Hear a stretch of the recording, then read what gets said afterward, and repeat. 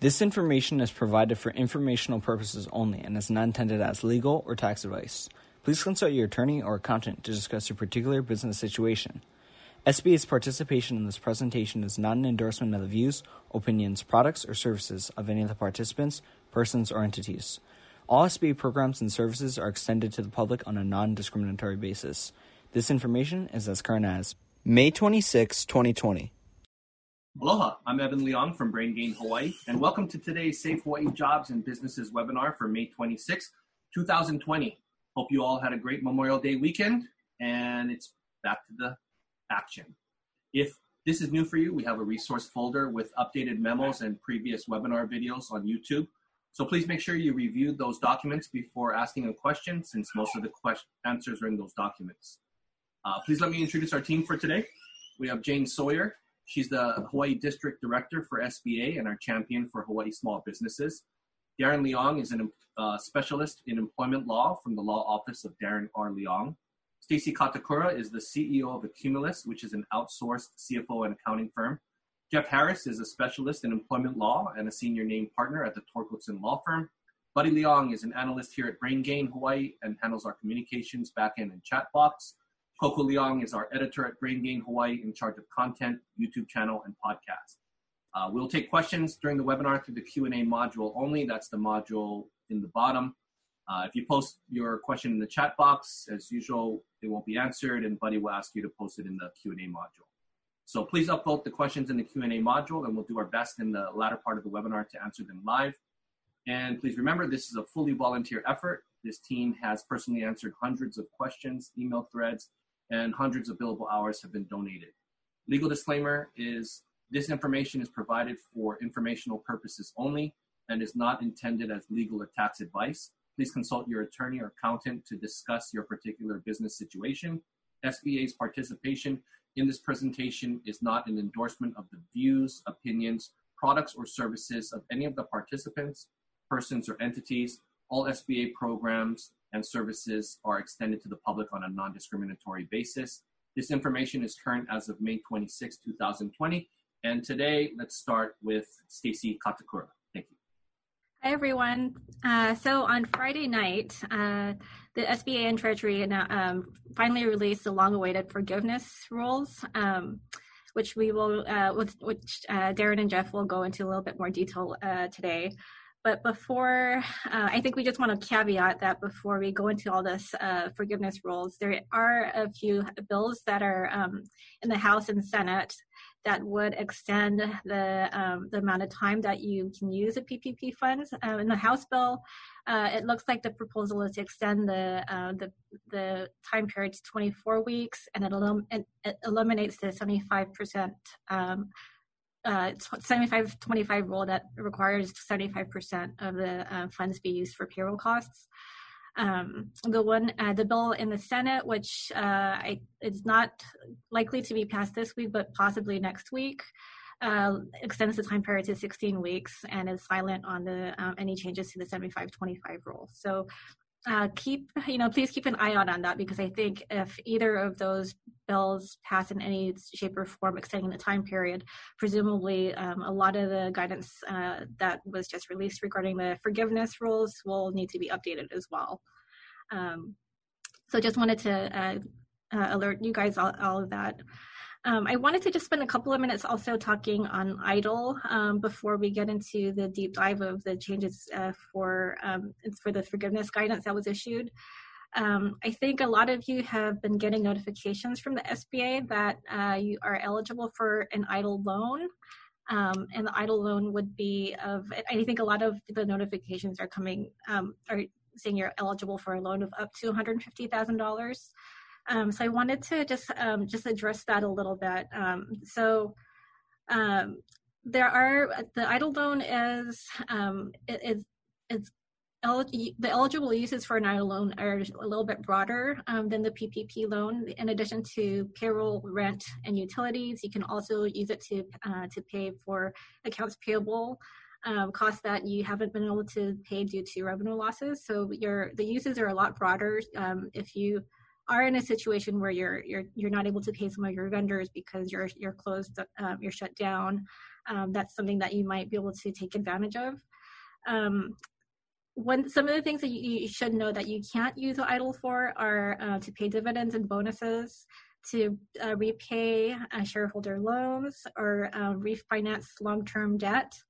I think I've heard of some businesses hoping to use the funds to be able to refinance some of their higher interest rate obligations. So that's something that you should consider. That's not an eligible use for idle. I've also heard a lot of comments that the $150,000 is not nearly enough of what you were hoping for. So you can apply for an increase subsequent to receiving the loan funds once you are able to demonstrate that there is a higher need, more funds are needed. I think that's all I wanted to say about idle. I don't know if Jane, you have anything you want to add to that?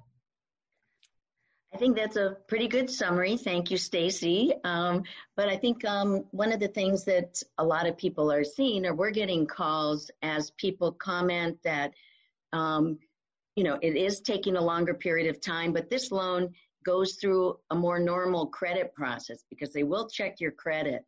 And some of the information that we're finding that some of people are getting declined or getting a lower rate because they also submitted an application early and they didn't indicate or couldn't clearly justify their losses, or that they have been negatively impacted by the coronavirus, the pandemic, the closures and things, because they applied early in March or just toward the end of March. So these are some of the things that you should look for with your application if you are finding that you're not getting a loan amount that you think is sufficient for your needs, or some of the things that you may really scrutinize what you put into your application so you can address that easily. Still the demand, they were shocked with the number of applications they got. They're trying to make sure that they have funds to address the need. So some people are a little bit disappointed that there isn't the funding to go around that everybody hoped would be there. But they're still even accepting applications for ag-related businesses. There's also an announcement today from USDA about extending some of their loans. So if you are in that industry, take a look at USDA as well for their new B&I loans with some waivers on some of their criteria. So other funds they're moving things around and making money available because this is going on a lot longer than I think everybody expected. So thank you. Thank you. I think the only thing I wanted to add to that too is you don't have to accept the loan immediately. I think you have up until 6 months to sign the loan documents. And to Jane's point, the funds have been limited, and so if you don't know yet if you will need the funds and you need more time to decide, you do have some time to sign the loan documents. But you might not want to just reject the loan altogether until you're pretty comfortable that you don't need it. Thank you, Jane. Thank you, Stacy. On Friday, the new IFR on forgiveness was 26 pages, had lots of stuff in it. So we'll bounce it over to Jeff to give the highlights of what was clarified or what information can be gleaned out of it's 2 IFRs, interim final rules, released on Friday. So Jeff, go ahead.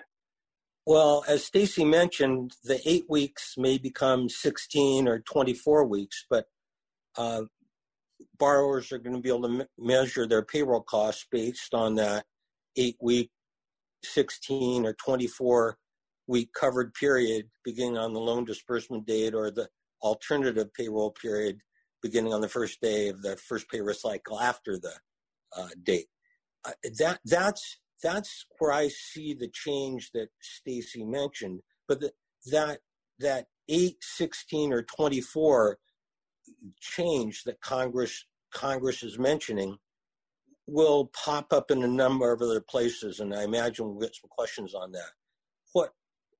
What the forgiveness rule IFR did clarify that I think will be useful and long-standing is they emphasize more so than any of the prior guidance that payroll costs include costs paid during the covered period or not and, or incurred during the covered period and paid in due course after the close of the covered period. So I think on this emphasis of the or, we're going to tentatively change our stripes a little bit here and say, if you incurred some costs before your covered period, like 2019 pension and profit sharing contribution obligations, or like SEP from the prior year, there's certainly ground in this IFR to argue to your banker, your lender, and to the SBA that those are allowable payroll costs because you're paying them during the covered period, even though they weren't also incurred during the covered period. That's a reasonable interpretation of this IFR, but that's I think we're still waiting for a little bit more clarification on that. What the IFR did also clarify is that the eligible payroll costs include amounts paid to furloughed employees. They include bonuses and hazard pay. For furloughed employees, the guidance indicates that you typically make the payments to those furloughed employees about the same time you would if they are working. There's really no more clarification on how bonuses and hazard pay become allowable. Our suggestion still stands that you should have a reasonable good faith basis for why you're providing bonuses to employees during the covered period, and the hazard pay should indeed be based on some real hazards. Neither one of those bonuses or hazard pay allow you to increase allowable compensation above $100,000 on an annualized basis. Stacy, you may want to help me out on this next thing, but for the payroll costs for owner employees and self-employed individuals, loan forgiveness for owner employees and self-employed individuals can't exceed the lesser of $852 of their 29 compensation, or $15,385 per individual. The IFR caps owner employees by their 2019 employee compensation and employee retirement and health contributions made on their behalf. It caps Schedule C filers by their owner compensation replacement calculated based on 29 net profit. The cap does not include retirement and health insurance contributions, and that's the same for general partners. They're capped on their 2019 net earnings from self-employment, multiplied by a number I can't figure out, maybe one of you other guys can, by 0.9235. And again, the clarification there is that cap does not include retirement and health insurance contributions, as those expenses are already part of their net self-income. As for allowable non-payroll costs that are now subject to the 25% rule, the forgiveness rule says the eligible costs must be either paid during the covered period or incurred during the covered period and paid on or before the next regular billing date, even if that date's after the close of the covered period. The one very interesting point as to non-payroll costs that we find in the IFR is the IFR specifically says advance payments of interest on mortgage obligations are not eligible for forgiveness. What's the negative pregnant there? Advance payments on everything else are. Advance payments on rent or other matters. That example, focusing simply on mortgage obligations, suggests that there's reason to believe and argue to your lender that your advance payments on other non-payroll costs and perhaps even payroll costs are allowable. Regarding the forgiveness FTE amount reductions, as we found before, a full-time equivalent employee is an employee paid for at least 40 hours per week. That employee gets 1 point in your analysis of the full-time equivalent employee reduction. Although the rule doesn't clarify whether you should determine whether the employees are fully FTE on a weekly basis and then average the number of number ones over the 8-week covered period, or simply determine the employee's average weekly hours during the covered period, the examples apparently approve the second approach. In other words, you just take the hours for the full 8 weeks, divide them by the 8 weeks, and then you decide whether it's a 1-point employee, a 0.8 employee, or a 0.5 employee. And as provided in the loan forgiveness application, you can, in both your base period and your analysis period, you can assign any employee with a score of less than 1 a score of 0.5, which may be useful if you have a number of really temporary, less than 20-hour-a-week employees. Remember, we discussed before that you can make a good faith offer of rehire to an individual or increase their hours to pre-pandemic levels. And when they reject it, they're excluded from the FTE forgiveness reduction. That there's a number of criteria in the IFR that must be met to make a valid offer. Most importantly, the rehire offer must be written. It must be for the same salary, wages, and same number of hours. The other thing that the IFR on the FTE forgiveness front makes clear is if an employee is fired for cause, voluntarily resigns, or voluntarily requests a reduced schedule, the borrower may count that employee at the same full-time equivalency rate as before the FTE reduction. The IFR cautions to keep adequate records of those events.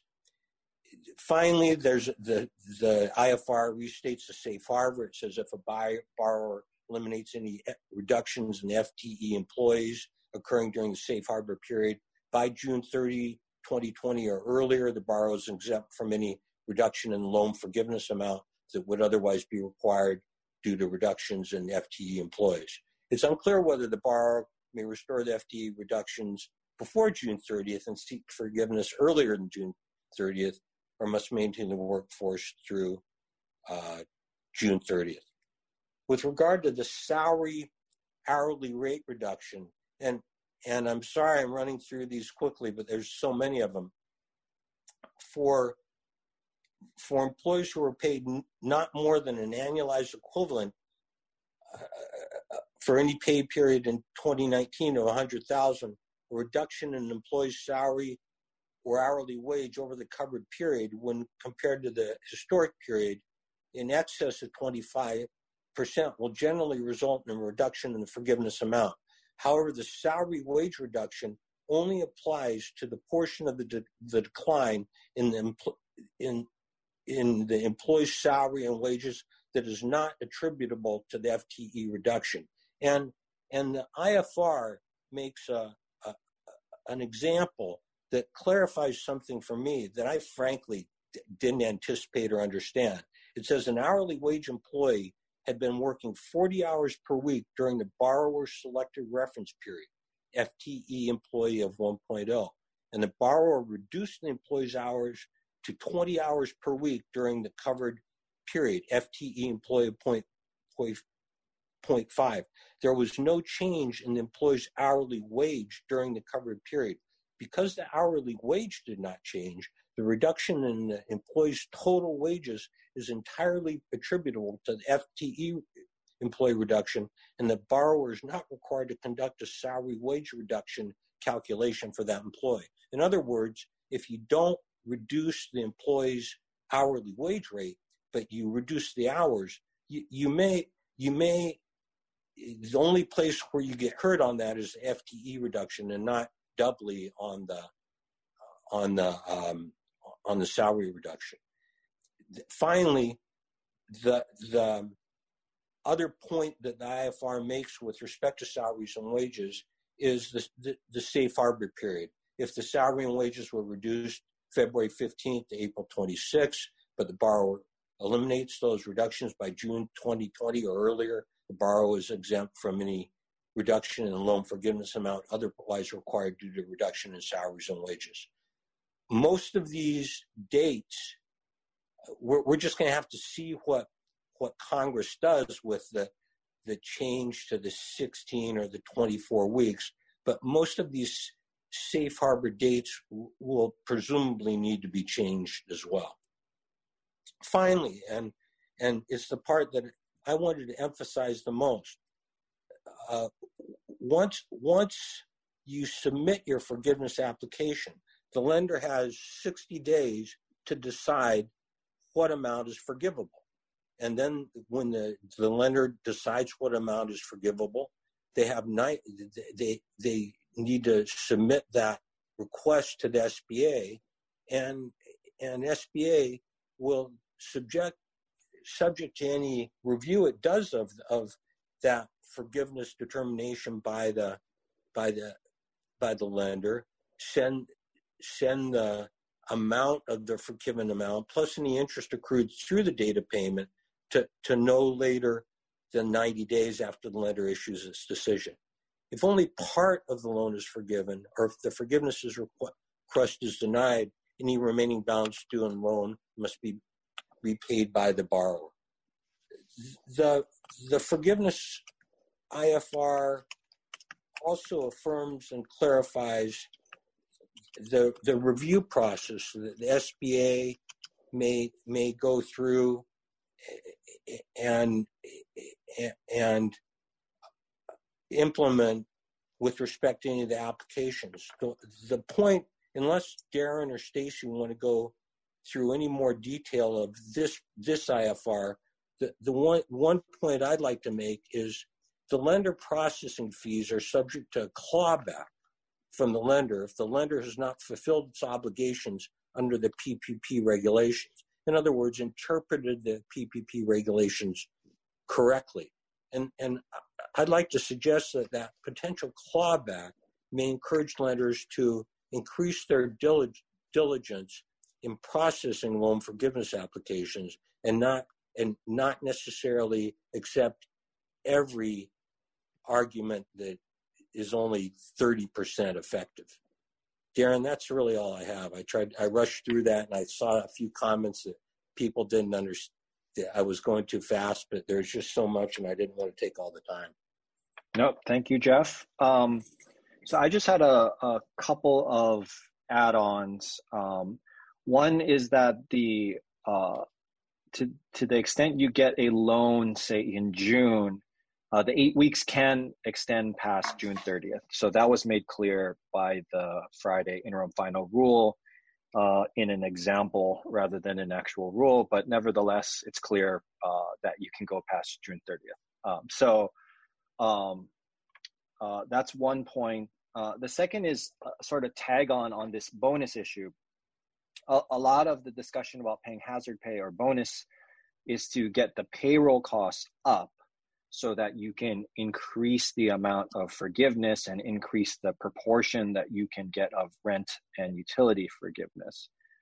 If the 8 weeks gets extended to 16 or 24 weeks, then you, in that situation, you will be able to use regular payroll and get forgiveness over it. So you may want to wait until sort of the end of your 8 week period on those bonuses for the sake of getting payroll costs up to see what happens.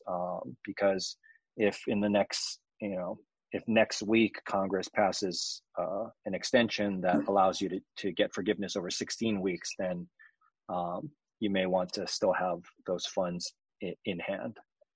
The other point there, Darren, is if they eliminate the 75-25% rule, you may prefer to use more of that money to pay rent or other obligations. Yeah, and let's just fully acknowledge that, yes, we're talking about a complete midstream change after many people have spent a lot of the money, if not all of it. So, yeah, is what it is. One other issue is, even though it's been clarified that on the safe harbors, you can say, for example, restore FTEs by June 30th.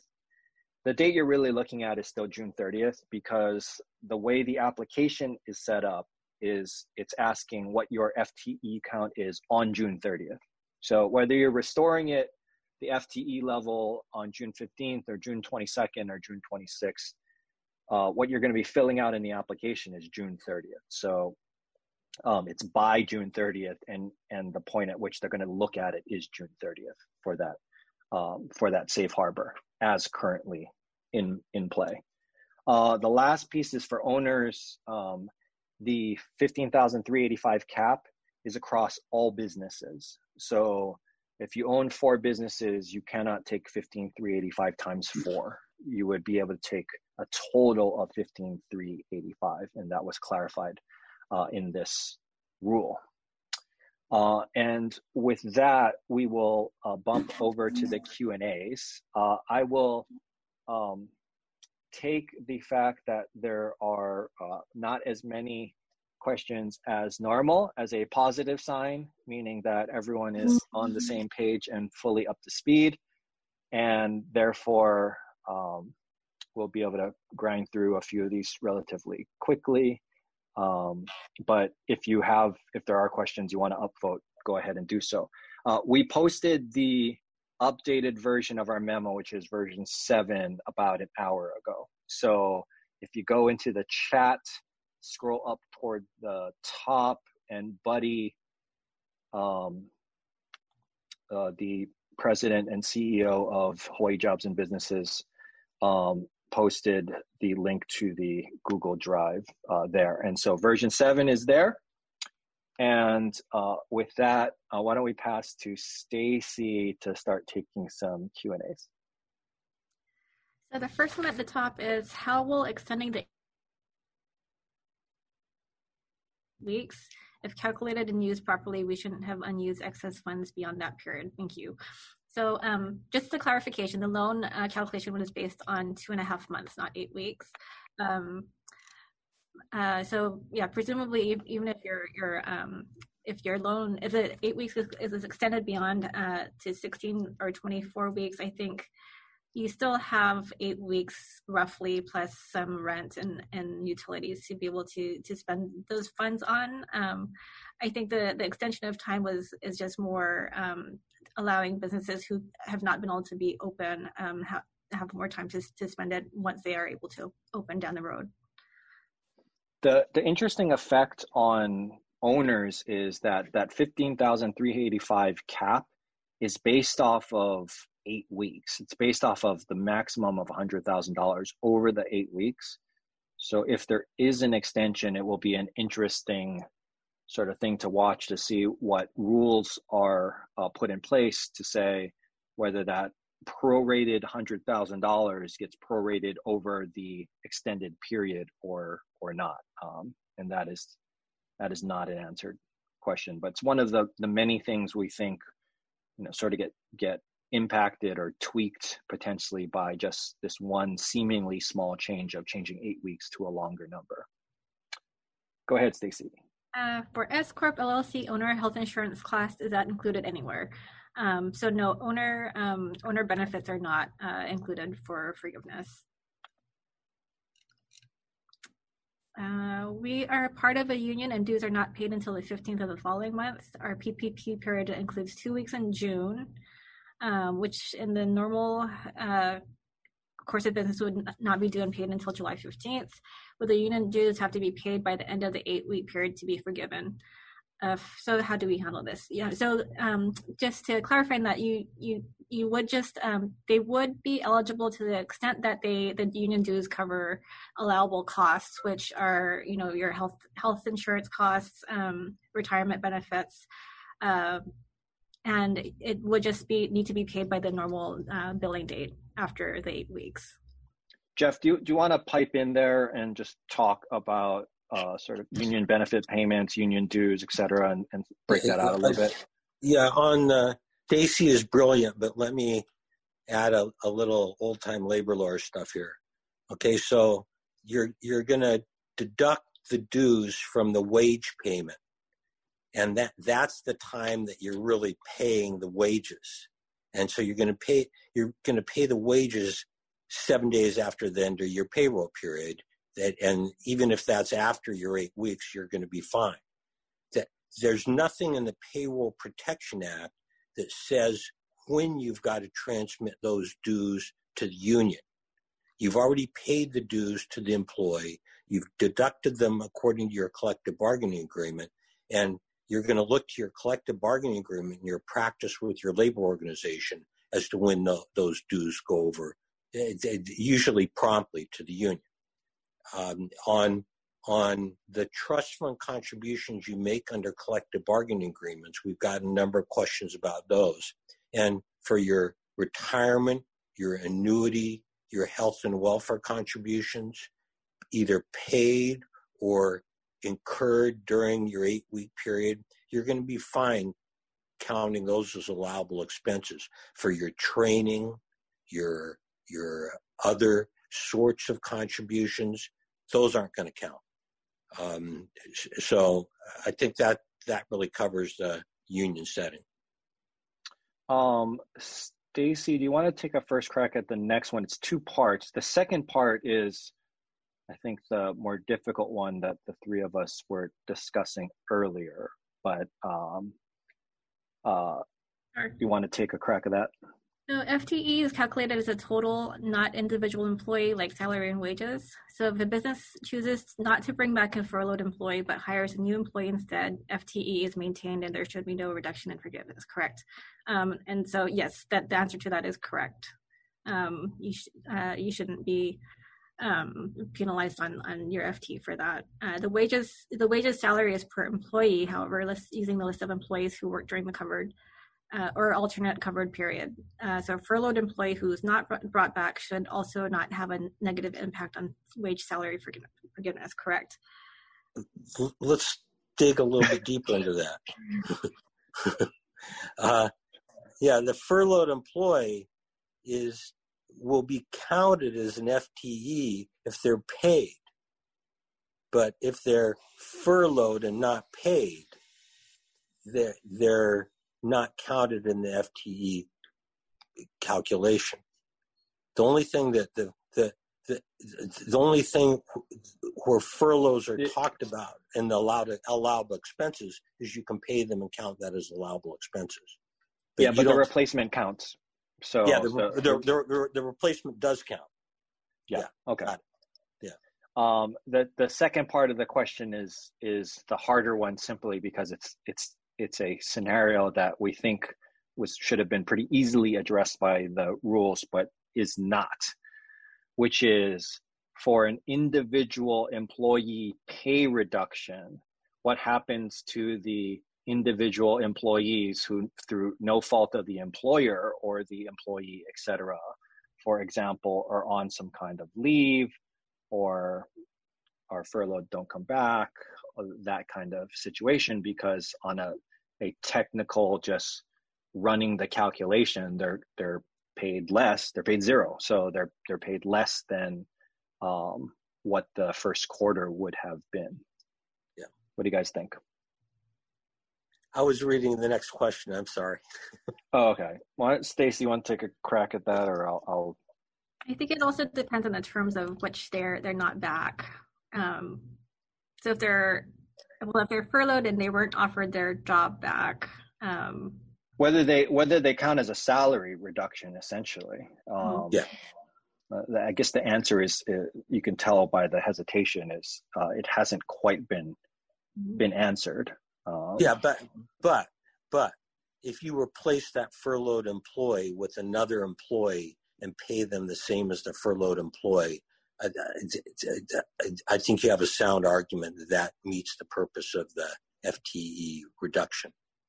Yeah, the problem with that scenario is that the table, the way it's set up in the loan forgiveness application, is set up for each individual employee. And so there's no box to say, was this employee replaced by someone else, and therefore is their salary reduction offset? That's probably why you need to go to your attorney or accountant and put some asterisks in. Yeah. around that one. I mean, I think the one that's a little easier is something like someone who voluntarily is on a leave or voluntarily does not come back. The interim final rule on Friday was a little bit more explicit about that and suggested that it doesn't count against you both on an FTE and on a salary hourly wage reduction. So, for example, the person who's voluntarily on maternity leave, even though they're paid during the 8-week period might be zero as compared to the first quarter, that should not count against. The IFR does also emphasize there, keep good documentation on that. Yeah. Okay. Darlene's next question raises a number of employment law questions that we should address first. The one is that she pays the employees monthly, and Hawaii Revised 388 only allows you to pay your employees monthly if you have an election among them to allow that. Otherwise, our state statute requires on a more regular basis. But setting that aside, it says my loan dispersed on 5/5/20. I pay employees monthly on the 5th of the month. Can I include 3 payroll periods in my total payroll paid through 7/5/20? Do I need to prepay the 7/5/2020 payroll on 6/30 to be able to include it? No. If your payroll spans that last date, you're going to pay it on the pay date, and it's going to be included. Why don't you take Michelle's sub question below that too, Jeff? Similarly, we have semi-monthly pay periods. We were funded on 5/4 for the pay period ending on 4/30. The employees were paid on 5/7. Can we include this as payroll costs since it was paid during the coverage period? Under our new analysis based on all the payroll costs accrued or paid during the covered period, we're going to say yes on that one. Yeah, I think the answer is yes. And let me just give the backup for it, since they're essentially in the new interim final rule on last Friday, the one relating to forgiveness, which is interim final rule 12. There's 2 places in there where it clearly says or for payroll costs, that it can be incurred or paid. And one of them is an example where it's separated into 2 sentences and makes it super clear that it's an or. So that's what is making us much more sort of bold about saying it's payroll costs are either paid in the 8-week period or incurred, and both count. Stacy, you want to take the next one? So the question is, do you know how the PUA, I believe it is, affects people who have received PPP funds or the EIDL grant? During the 8-week period that your PPP funds would fund your payroll, you are not eligible. You should not be eligible for unemployment or the PUI. Next question. Go ahead. EIDL grant, sorry, I didn't answer that part of it either. So I think presumably your EIDL should not overlap the PPP and the PUA benefits as well. Next question is, can you get 2 PPP loans? The answer is no. You're allowed one loan per the rules. Next question, my business is structured as a single member LLC paying taxes as an S Corp. Do I include my K1 earnings in addition to my salary as compensation / payroll costs? Actually, I think both of you covered owner compensation, but as it applies to this question, Jeff, you want to take that? I don't think so. I can take it. Okay, well then I'll defer to Stacy. Go ahead. So as an S Corp, you should be paying yourself a reasonable compensation, and your payroll should have been included in your payroll costs, your payroll registered.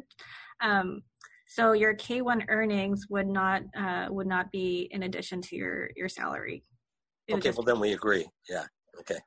For this situation, this would be an owner employee, right? I mean, this is the definition of owner-employee, which means that the rules capping total payroll costs for that particular person are capped at $15,385 or the lesser of 2019 compensation, and you do not get to tack on above the $15,385 healthcare or retirement. Is that right? Correct. Yeah. Okay. Jeff, you want to take the next one? Barbara asks, is it correct that for an employee who requested a reduction in hours, we're not penalized for the FTE test, Rule 5, but we are penalized for the wage test? No, yes, you're not penalized for the FTE test, and neither are you penalized for the wage test if it's an hourly employee. Yeah, so the clarification again would be the calculation for a reduction for the hourly employee would be found, I just lost it, on page 7 of the application form. If they're hourly employees, step 1 takes the hourly wage, like $10 an hour or $12 an hour. If that did not change, regardless of the number of hours worked, if the hourly wage rate did not change, then the answer for the amount of reduction is going to be 0 for that person. Stacy, want to take the next one? So if you got an EIDL advance of $10,000 and the PPP loan, should we additionally apply for the EIDL if we are eligible? Isn't this amount taken out of the forgiveness amount? So the only amount that's going to be taken out of your forgiveness amount for the PPP loan is the EIDL advance. So presumably what that means is that your $10,000 will be, at the end of your PPP forgiveness, will be subject to the 2% at the 2-year term at 1%. The EIDL loan is different from that. So if you feel that you will need the funds and you qualify for the EIDL loan, then you can also take that as well.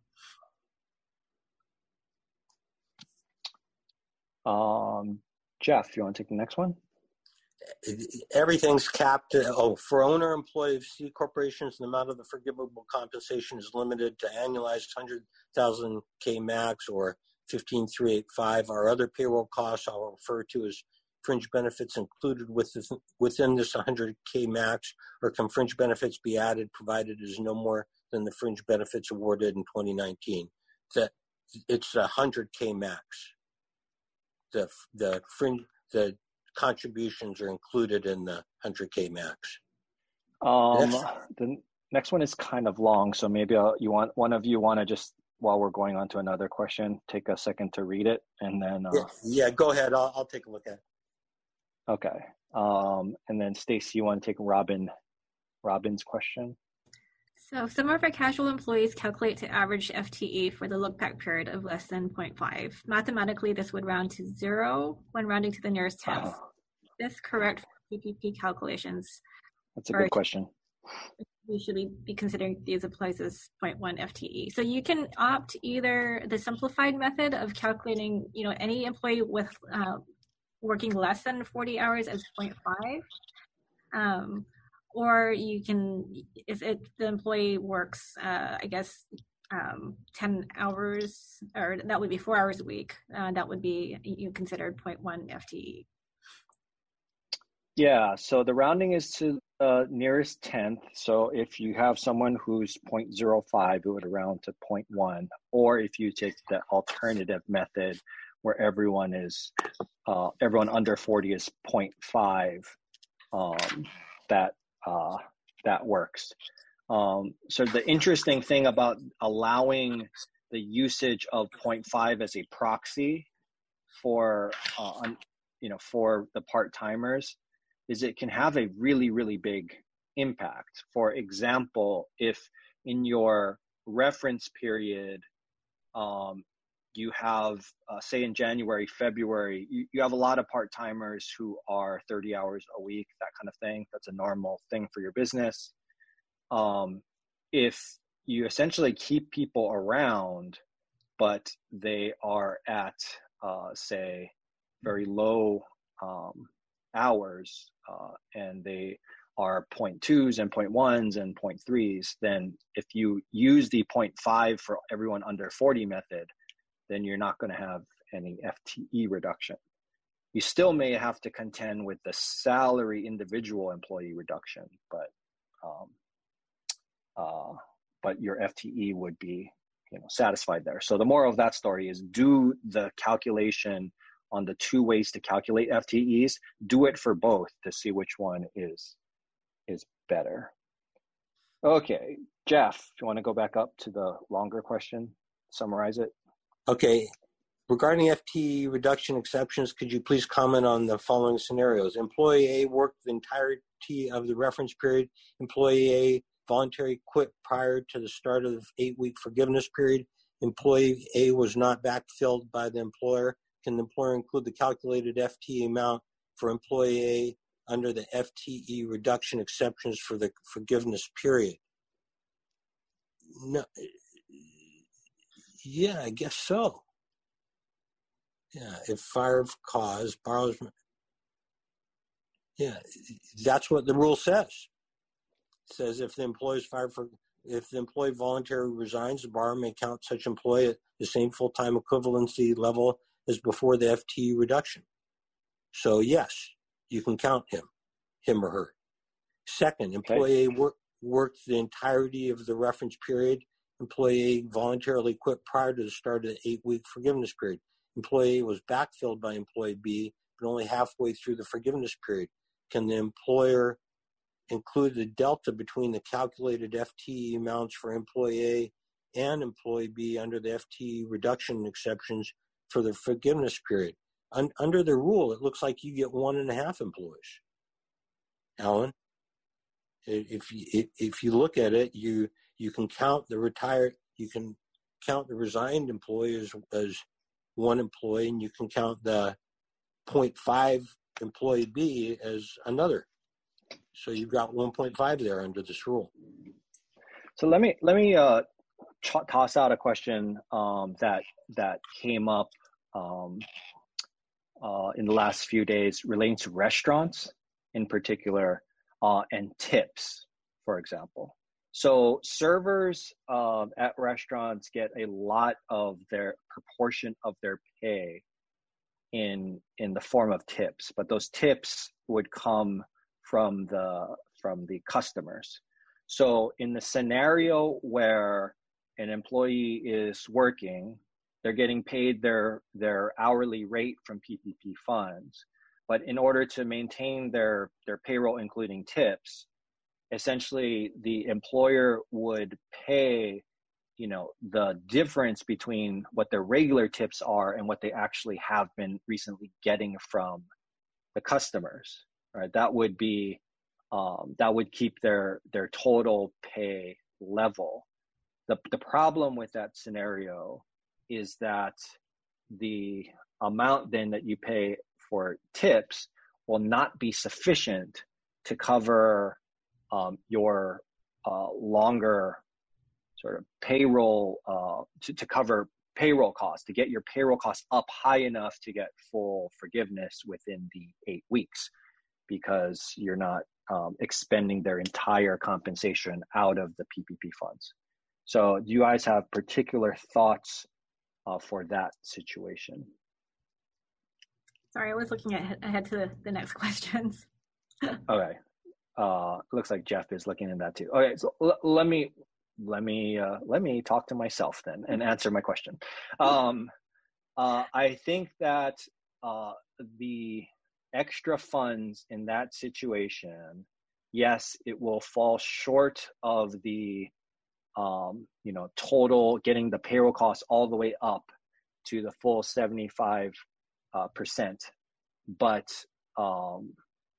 to the extent that the law changes over the next couple of weeks, then it will essentially provide some extra funds for that purpose to be used for forgiveness. Alternatively, if you want to just pay the full amount of tips in addition to what the customer is paying, then you would essentially consider it as a bonus. It's allowed, and you can consider it as payroll costs. Okay, let's do maybe one more each. Stacy, you want to take one, and then Jeff take one, and then we'll wrap it up. Sure, I'll take the first one. Is an owner who is paid only on a W-2 and not on Schedule C treated as an employee or subject to owner-employee compensation rules? So presumably the only situation in which an owner would be paid on W-2 is for a C Corp or an C Corp or an S Corp. And regardless of how they're paid, they're still an owner, and so they would still be subject to the owner compensation rules of maximum maximum paid $15,385 or your 2019 payroll, whichever is less. And then Jeff, you want to take one final question? You want to take Karen's question? Karen? In regards to the safe harbor wage reduction and the example given, what happens for part-time hourly employees? What if they are a 0.5 to begin with, not a 1.0 as described in the example? Can we still reduce their hours as long as their hourly wage is not reduced? Yes. Employee worked 30 hours in Q1 2020 at 18-hour and covered period. We reduce them to 15 hours, but we are keeping their hourly at 18-hour. Will this be considered a safe harbor? Yes. Yeah. It's not actually safe harbor, but it means no reduction. It's the actual step 1 on page 7 where there's no reduction beyond the 25%. Yeah, and Darren, I think we need to apologize to Karen because before we got the application and these most recent rules, we didn't think that maintaining an hourly wage rate and reducing the hours comply. Yep. Yeah. Okay. We are just about there. We will continue to monitor congressional action because I think that's the next shoe to drop. If and when it drops, our informal take on this is Senate is not in session, even though they're still having discussions. And so it's possible, but somewhat unlikely that it happens this week. I think there's probably a fairly high chance next week. And we will provide an update if and when there's some kind of congressional action or some kind of major development that comes out. For those of you who have joined or have stuck with us for the last 2 months, we hope that your businesses are back up and running as soon as possible at full strength and force. And hope that you guys have a great rest of the week. Okay, take care.